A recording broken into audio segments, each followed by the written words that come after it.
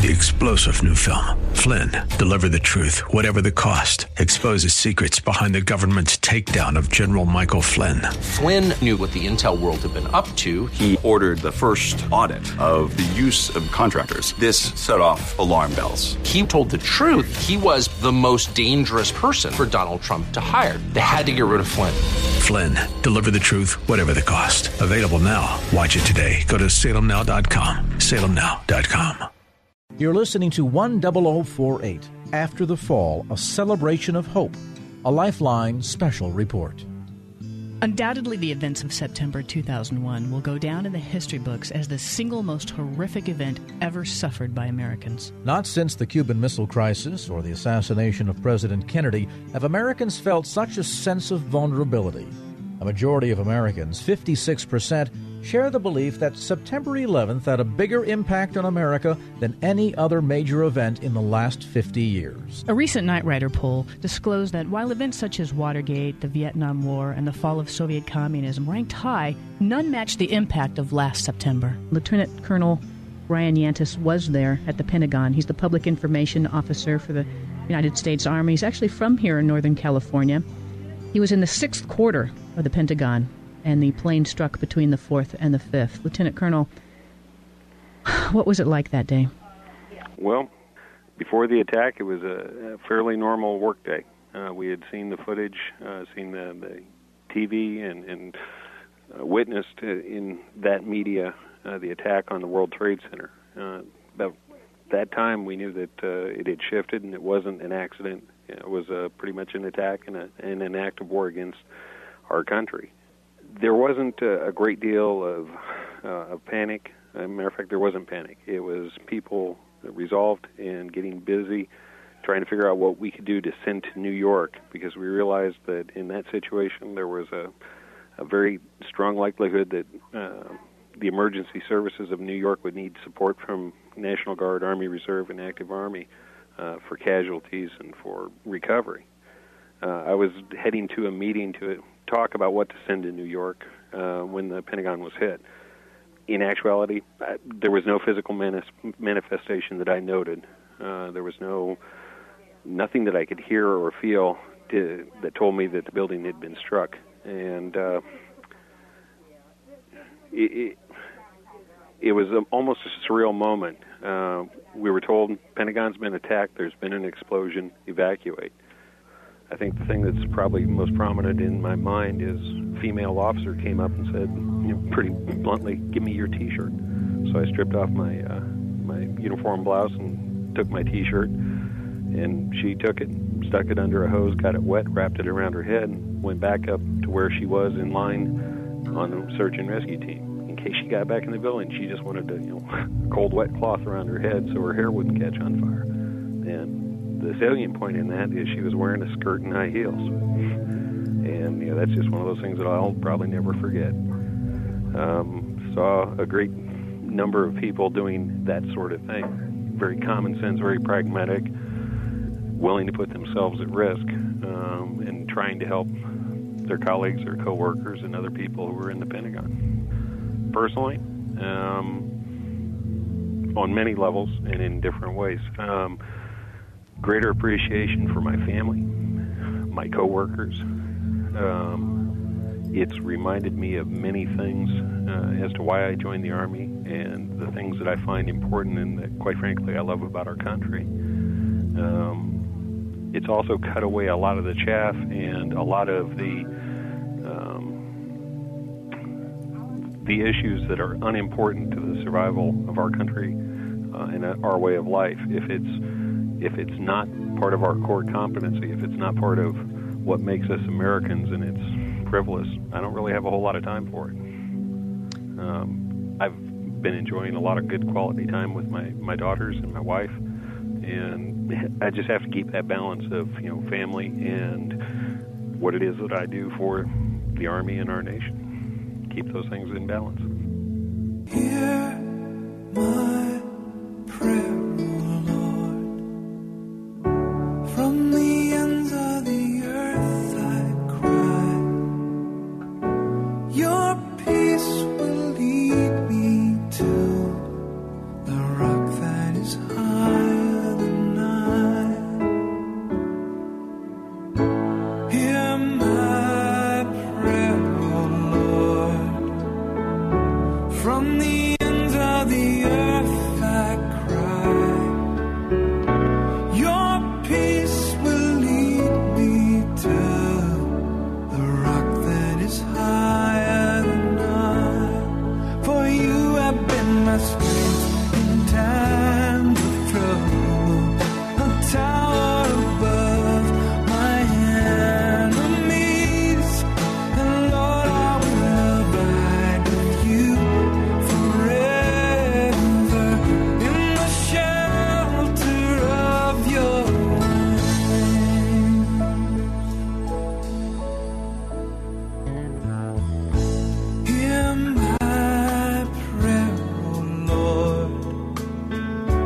From the ends of the earth I cry.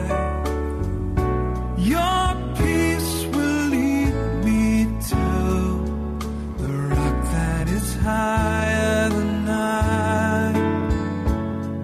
The rock that is higher than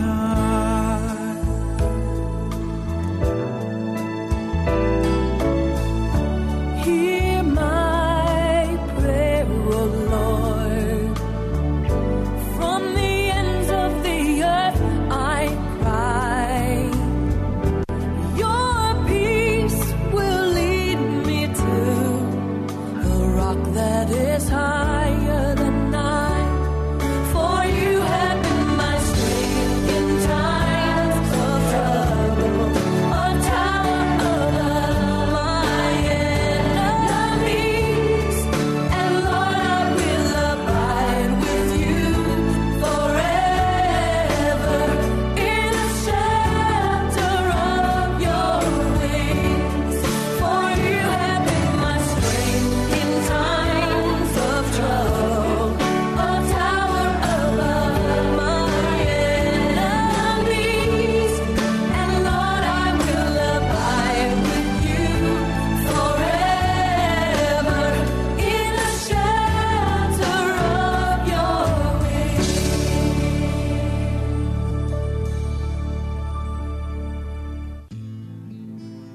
You're listening to 10048, After the Fall, a celebration of hope, a Lifeline special report. It's going to be a beautiful day today. Sunshine throughout. Low humidity. Really a splendid September day. The afternoon temperature about 80 degrees. Great weather for the primary election. Tonight, clear and cool, low 60 in Midtown. It's begun to sound like some sort of a cliche. But really, September 11th started out like every other day. 8 o'clock in the morning. Don't throw the fat away. The day guys were just coming in. I was off that day. 13 guys from my firehouse were on. Around 8:30. Engine, ladder. I believe the run came in. You get the run for a gas leak or an odor of gas in the street. Right then and there, I knew that this was going to be the worst day of my life as a firefighter. We have a number of floors on fire. It looked like the plane was aiming towards the building. Transmit a third alarm. We'll have the staging area at Vesey and West Street. It was probably a 2-minute ride, but it seemed like it was forever because there was a lot of things going through your head. Everyone was passing was looking up. It's like the world just stopped. We are just currently getting a look at the World Trade Center. We have something that has happened here. Flame and an awful lot of smoke from one of the towers. Whatever has occurred has just occurred within minutes, and we are trying to determine exactly what that is.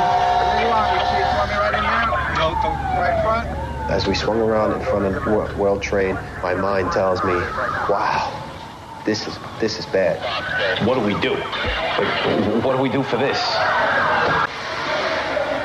Right away, a guy from the Port Authority told them the damage is somewhere above the 78th floor. But all the windows were blown out. The lobby looked like the plane hit the lobby.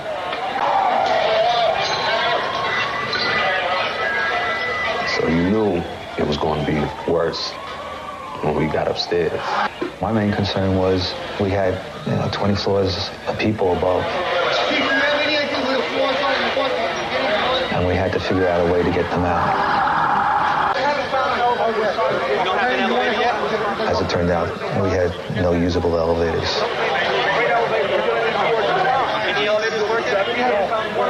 with the elevators out, there was only one way to get up there. Walk. Companies come in, you see them with a concerned look on their face, and they're sent up. A firefighter in full gear, carrying 60-something pounds of hose and equipment. Takes about a minute to climb one flight of stairs. These guys were looking at 80 stories just to get there. Then they'd start working. I felt the mood that we were going to put the fire out. Everyone seemed to be confident. I know I was. You basically looked at it and said, okay, we got 10, 20 stories of fire. You know, we'll deal with it. We'll get up there. You know, we'll get to it. Eyes saying, this is not happening.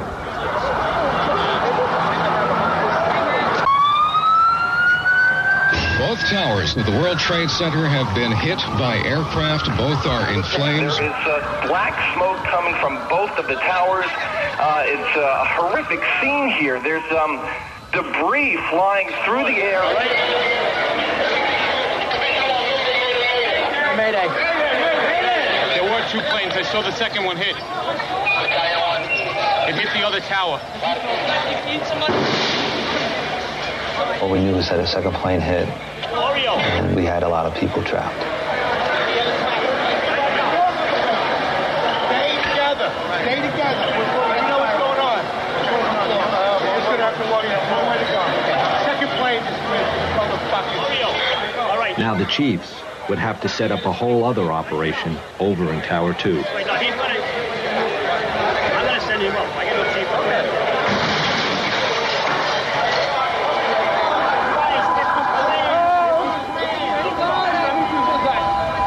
When the second plane hit, that's when we could see fear. Both of them are on fire. We could see it in everybody's eye. Tell your co-workers to leave. There were people from all over the world in these streets. Different colors, different languages.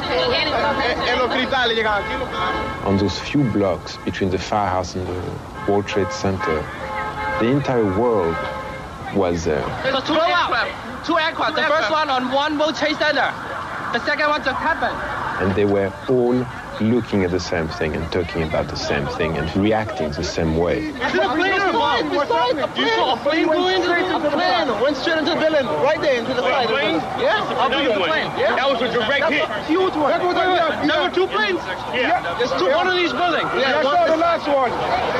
We heard boom in the whole field. What are those people going to do? On the second one? All the elevators are blocked out. Well, the staircases must still be, right? Sing grace, how sweet the sound that saved a wretch like me. I once was lost, but now am found.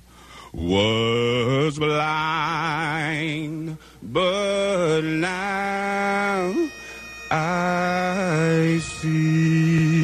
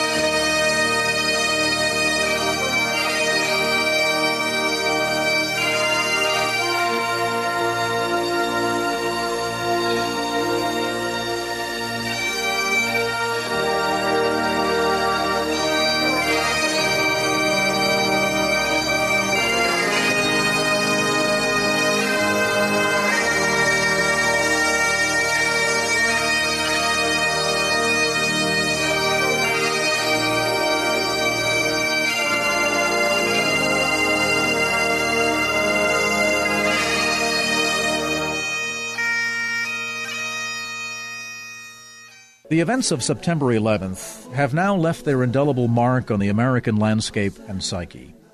Let us, as Americans all, acknowledge that you have a handsome profile, City of New York.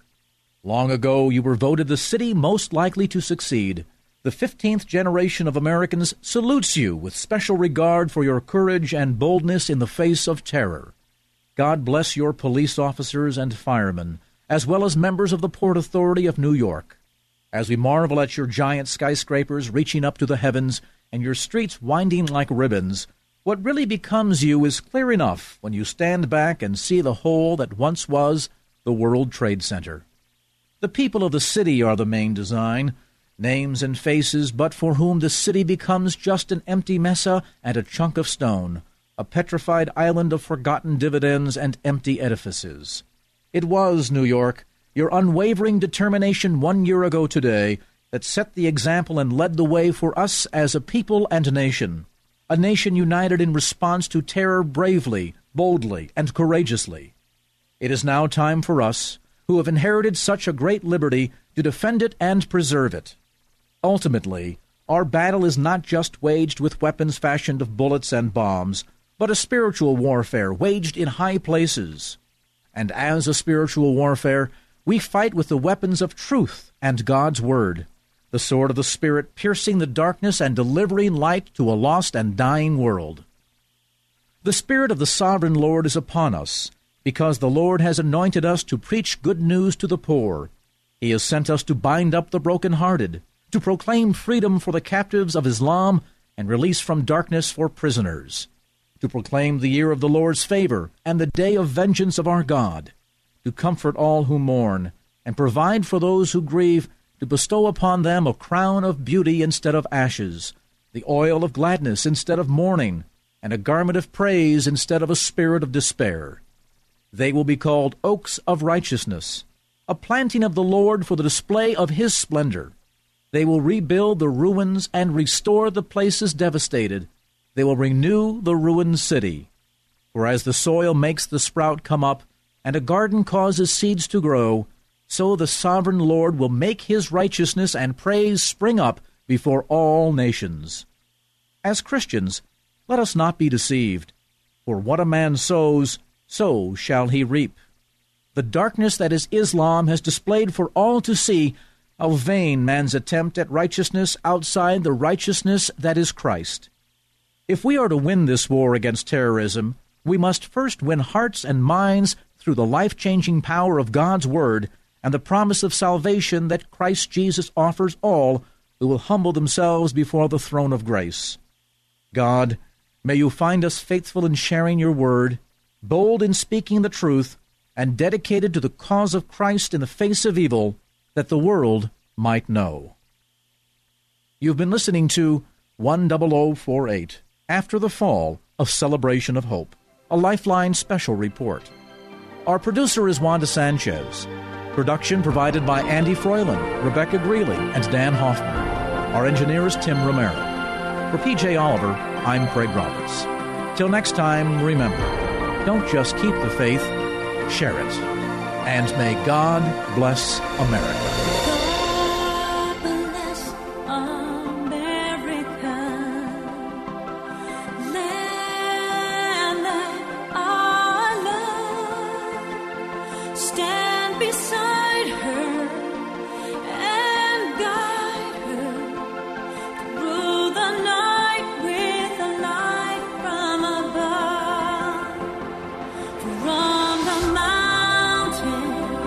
To the prairie.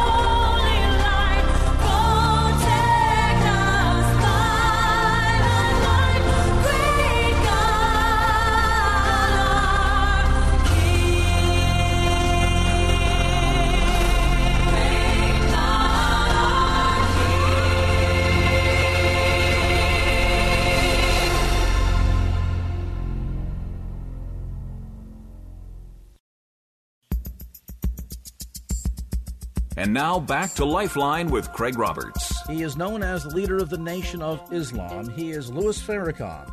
Well, some insights into not just Louis Farrakhan the man, but the Nation of Islam, one of the nation's leading experts in this arena. He is an apologist, Dr. Jerry Buckner. Many KFAX listeners know him best as the host of the widely popular Contending for the Faith broadcast, heard Saturday evenings at 7 p.m. right here on KFAX. He is a pastor, counselor, lecturer, as we mentioned, an expert in the arena of cults and most notably the Nation of Islam. And Dr. Buckner, great to have you back on Lifeline. Brother Craig, it's always a blessing to be on your program, and thank you for giving me this opportunity to be a part of the blessing today. You and I first met, my goodness, it's probably upwards of 15, 20 years ago when Louis Farrakhan at the time, as part of the Nation of Islam, was putting together what was then termed the Million Man March on the Mall in Washington, D.C. And so some folks might be familiar with Louis Farrakhan around the periphery or the Nation of Islam. Before we get into some of the rhetoric, maybe you can start by giving us some perspective on the history of the Nation of Islam. Oh, thank you so much. Well, the history of the Nation of Islam started back in the 1930s.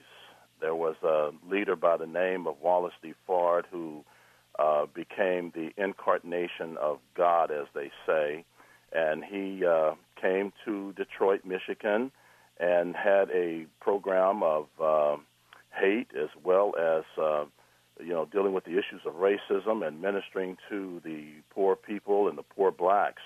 And he mentored Elijah Muhammad, who became his protege and follower as well. And then he influenced Malcolm X, who was known as Malcolm Little. And then he influenced Louis Farrakhan. So that's pretty much the history. And again, they started in Detroit in the 1930s and really was based upon using the Quran as well as the Bible. And they said the Bible has been tampered with, and it's correct in as far as it doesn't contradict the Quran.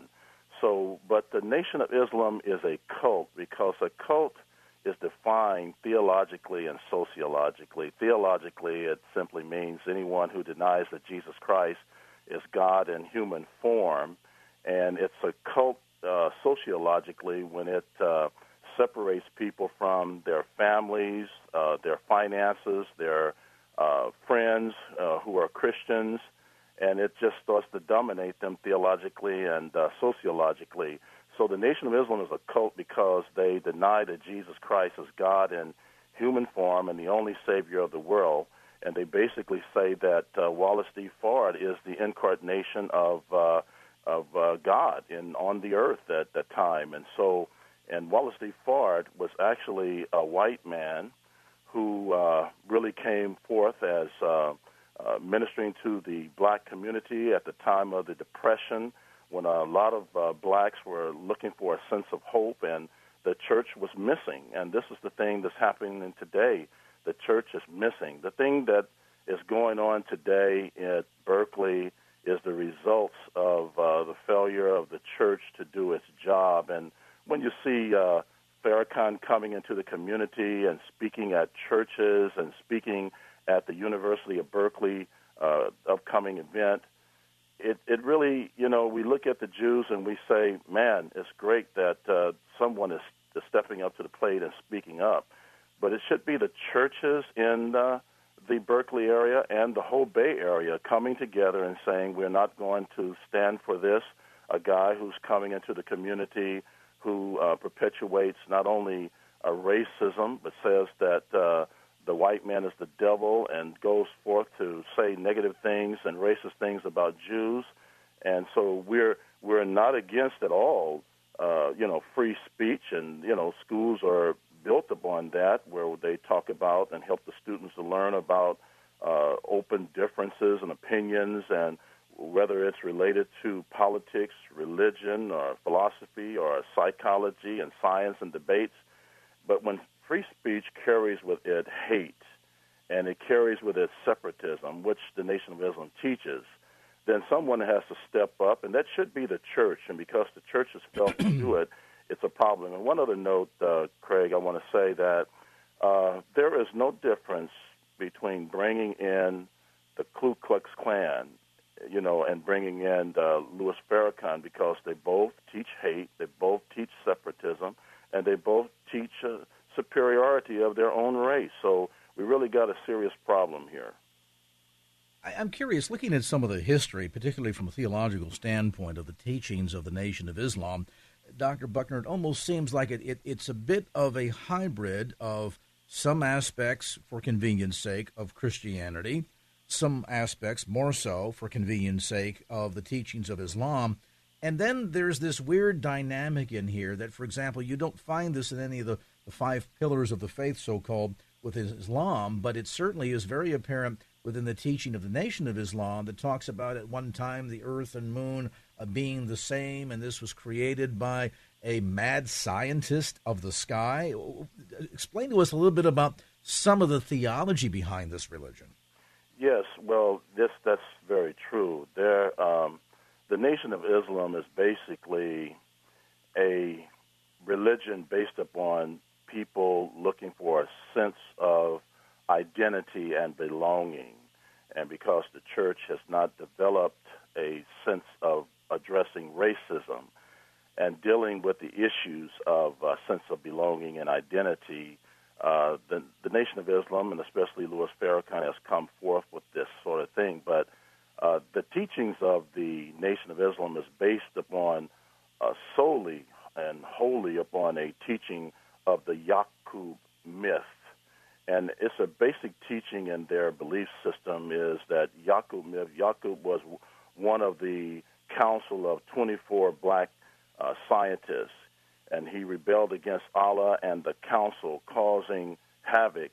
And he created the white race as a race of devils to strike back at the black race. And Elijah Muhammad said that the black people are not sinners, but that the white man is at fault for their problems.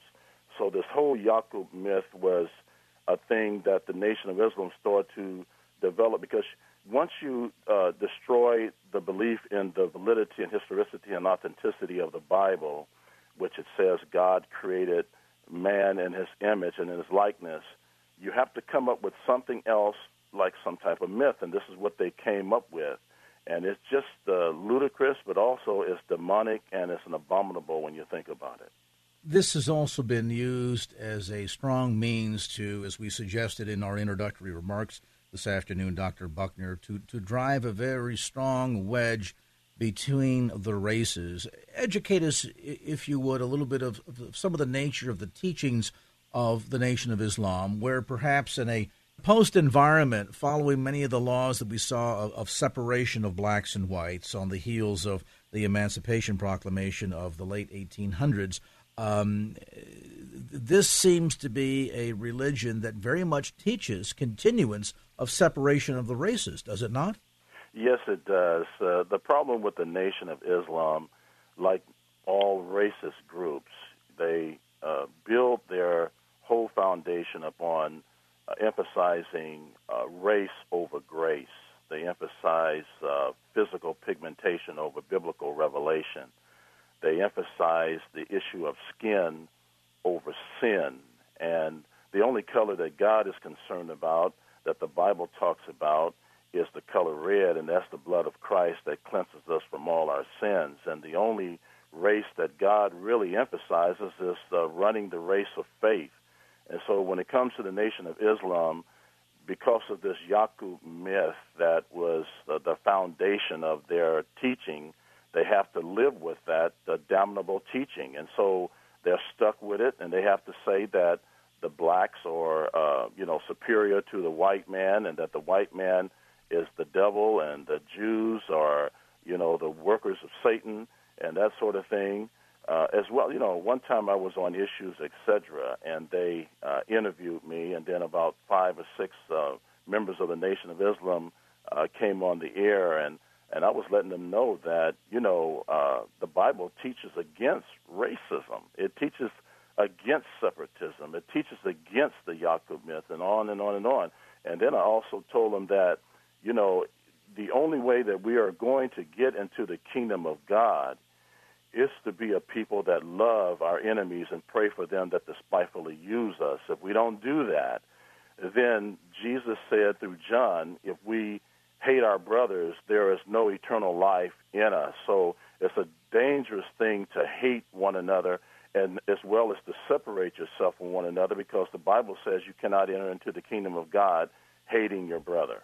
If you've just joined our conversation on this edition of Lifeline, a visit with Dr. Jerry Buckner. He's a well-known Bay Area apologist and also host of Contending for the Faith, heard Saturday evenings at 7 p.m. right here on KFAX. When we come back, understanding more about the teachings of Islam and just to whom does this message resonate. I'm Craig Roberts, back with more as this edition of Lifeline continues. Get you an update on traffic. Michael Bennett in the KFAX Traffic Center. Michael? And now back to Lifeline with Craig Roberts. Welcome back to the conversation. If you've tuned in a bit late, we're visiting, of course, with a familiar voice here on KFAX. He is Dr. Jerry Buckner. He hosts the wildly popular Contending for the Faith broadcast Saturday evenings at 7 p.m. right here on KFAX. Great destination point to tune in. He is one of the nation's leading Christian apologists and has been gracious enough to join us today to offer us some insights on Dr. Louis Farrakhan and the Nation of Islam. Dr. Buckner, before the break, you were articulating part of the understanding of the appeal, the attraction of the Nation of Islam is this notion that, number one, it's a bit of a hybrid of religions, so people that are thoroughly ignorant of the fundamental teachings of the Christian faith might easily or quite readily be pulled into this vortex of his teaching, because he will quite liberally quote from Scripture, almost leading you to believe that this guy knows, from a theological standpoint, what he's talking about. But then, too, I have to wonder, when you see statements like this, here's a quote from Representative John Conyers of Michigan, member of the House of Representatives, defending Louis Farrakhan, saying, quote, "I'm honored to join this distinguished leader who gives us hope and understanding to people all over the world of every color, of every religion, and of every political belief." Close quote. Now, if that be the case, why is it that we have quotes from Louis Farrakhan where he refers to Jewish people as devils and demons and in every foul fashion demonizes people of the Jewish faith? That hardly seems to be in harmony with the notion that he gives hope and understanding to people, quote, of every religion, close quote. That is so true. I think that what happens with so many people, Craig, is that they are into their positions because people have put them there. And it's kind of like a parallel to Pilate. You know, he gave in because he was a people's person, you know, and he didn't want to rock the boat. And so he was a puppet by the people, and because he was run more by the politics and of the day and the red tape. And so we got people who are educators and politicians and even people in churches today who don't want to rock the boat. And Dr. Walter Martin said it so eloquently. He says, "The church today suffers from an endemic disease known in the Latin as non rockabotus ecclesiasticus." And that's a long word. And that's translated in English to don't rock the boat. And Walter Martin used to say, "I don't just want to rock the boat, I want to sink it for Jesus Christ." And that's the way I am as well, being mentored under such a great mind. But this is the thing that people are living. We're living in a day and age, as Paul talked about to Timothy as a young minister in 2 Timothy chapter 4, the time will come when they will not endure sound doctrine, but after their own lust shall they heap to themselves teachers who will tickle their ears, and the truth of God shall be made into mythology. So we're living in a day and age where people don't want to lose their positions like Pilate, Pontius Pilate. They don't want to rock the boat. They tickling people's ears because they want to be revoted again. And I think they lack not only biblical essentials, but they lack discernment, and they want black unity. And whatever that costs, they're going to do it because, like I said at the beginning of the show, in a large segment of the black community, and it's sad to say, I'm an African American myself, but it's sad to say I've seen this, and it makes me almost puke that the name of God is B-L-A-C-K. And there is also a black African American Bible that's out now. I have it in my library, and it puts everybody in the Bible from Adam to John, Adam in the Garden of Eden, to John in the book of Revelation, and even God and Jesus Christ is black, because we're moving more towards being involved with blackness than, the Word of God. And that's just not only makes a person sick within who really loves the Lord and loves the Word of God, but it is something that we got to stand up against, Craig. And toward that end, help me understand something here. Given how readily available some of the outlandish remarks and comments that Farrakhan has made, not just at the so-called Savior Day events that he hosts annually back in Chicago, but amply across television, anytime a microphone seems to be in front of him, he has something over the top to say. And the degree of divisiveness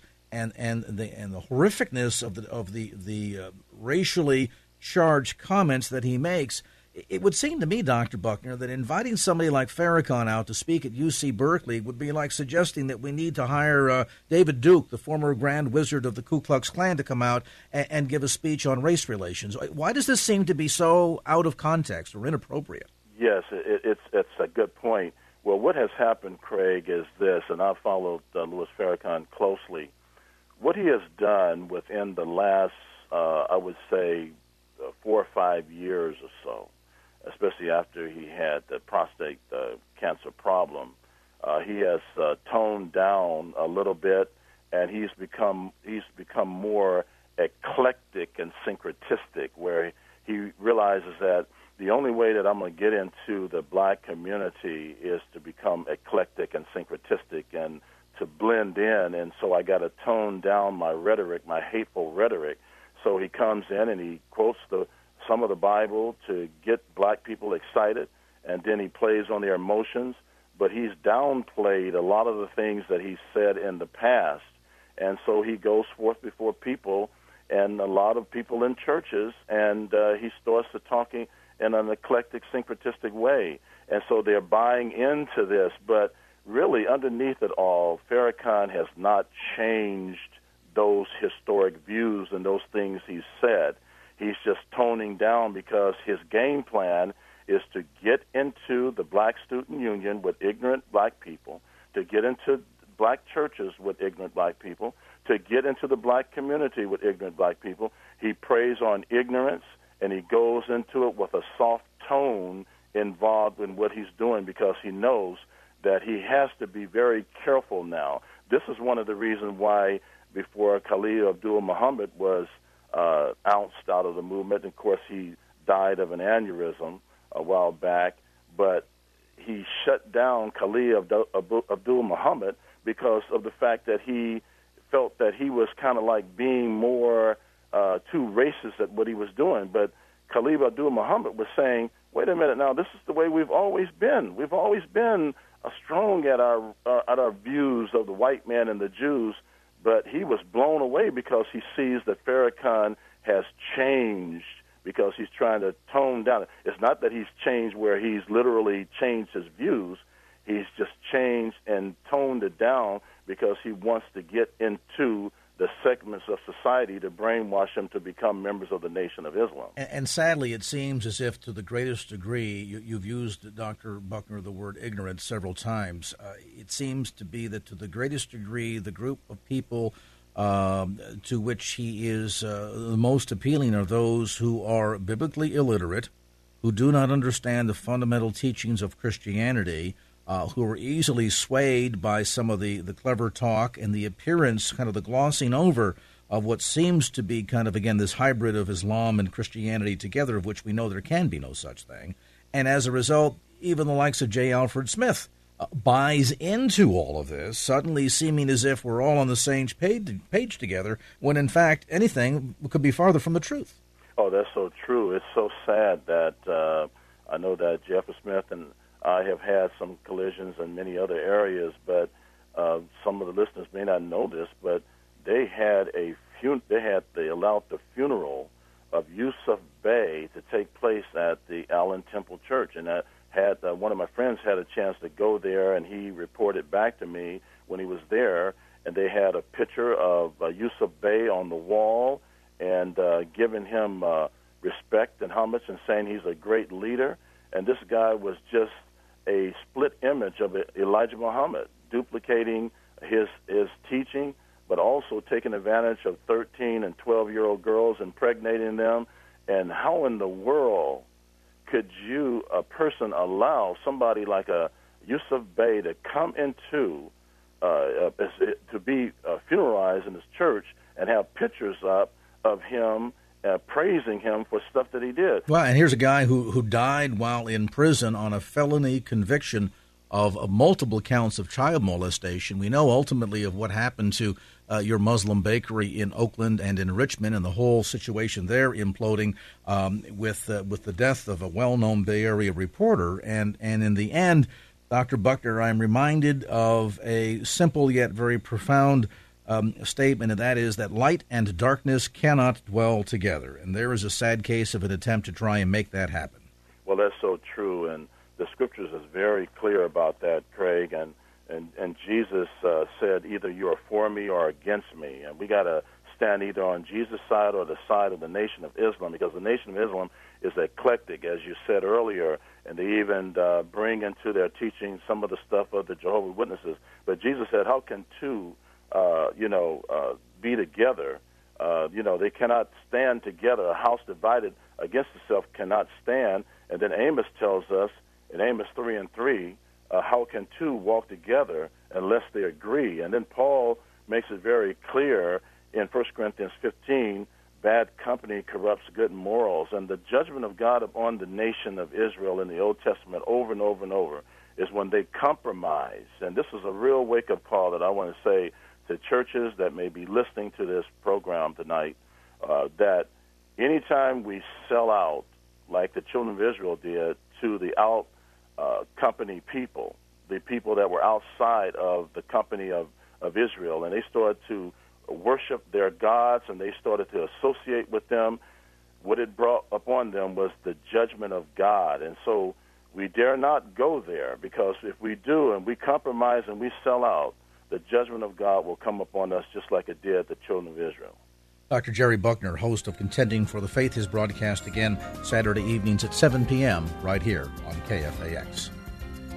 Well, that's going to do it for this edition of Lifeline. Thanks so much for being with us. And if there was anything you heard on today's show that you'd like to hear again or share with a friend, grab a copy of the Lifeline podcast. Simply log on to KFAX.com. That's KFAX.com for the Lifeline podcast.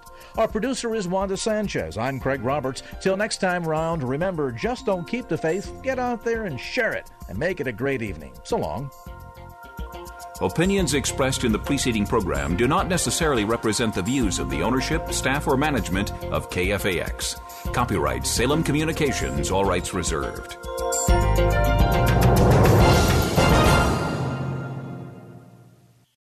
Three-star General Michael J. Flynn, head of the Pentagon Intelligence Agency, knew all the government's dirty secrets. He was one of the most respected generals in the military. Flynn knew what the intel world had been up to. He understood its funding. He ordered the first audit of the use of contractors. This set off alarm bells.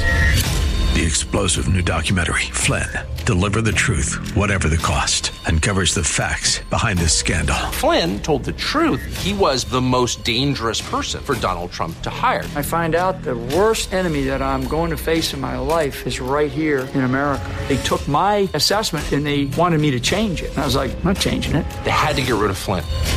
With in-depth interviews, archival footage, and never-before-seen personal records of the man behind the headlines. I just felt like I was drowning. Flynn, Deliver the Truth, Whatever the Cost. Available now. Watch it today. Go to salemnow.com. salemnow.com.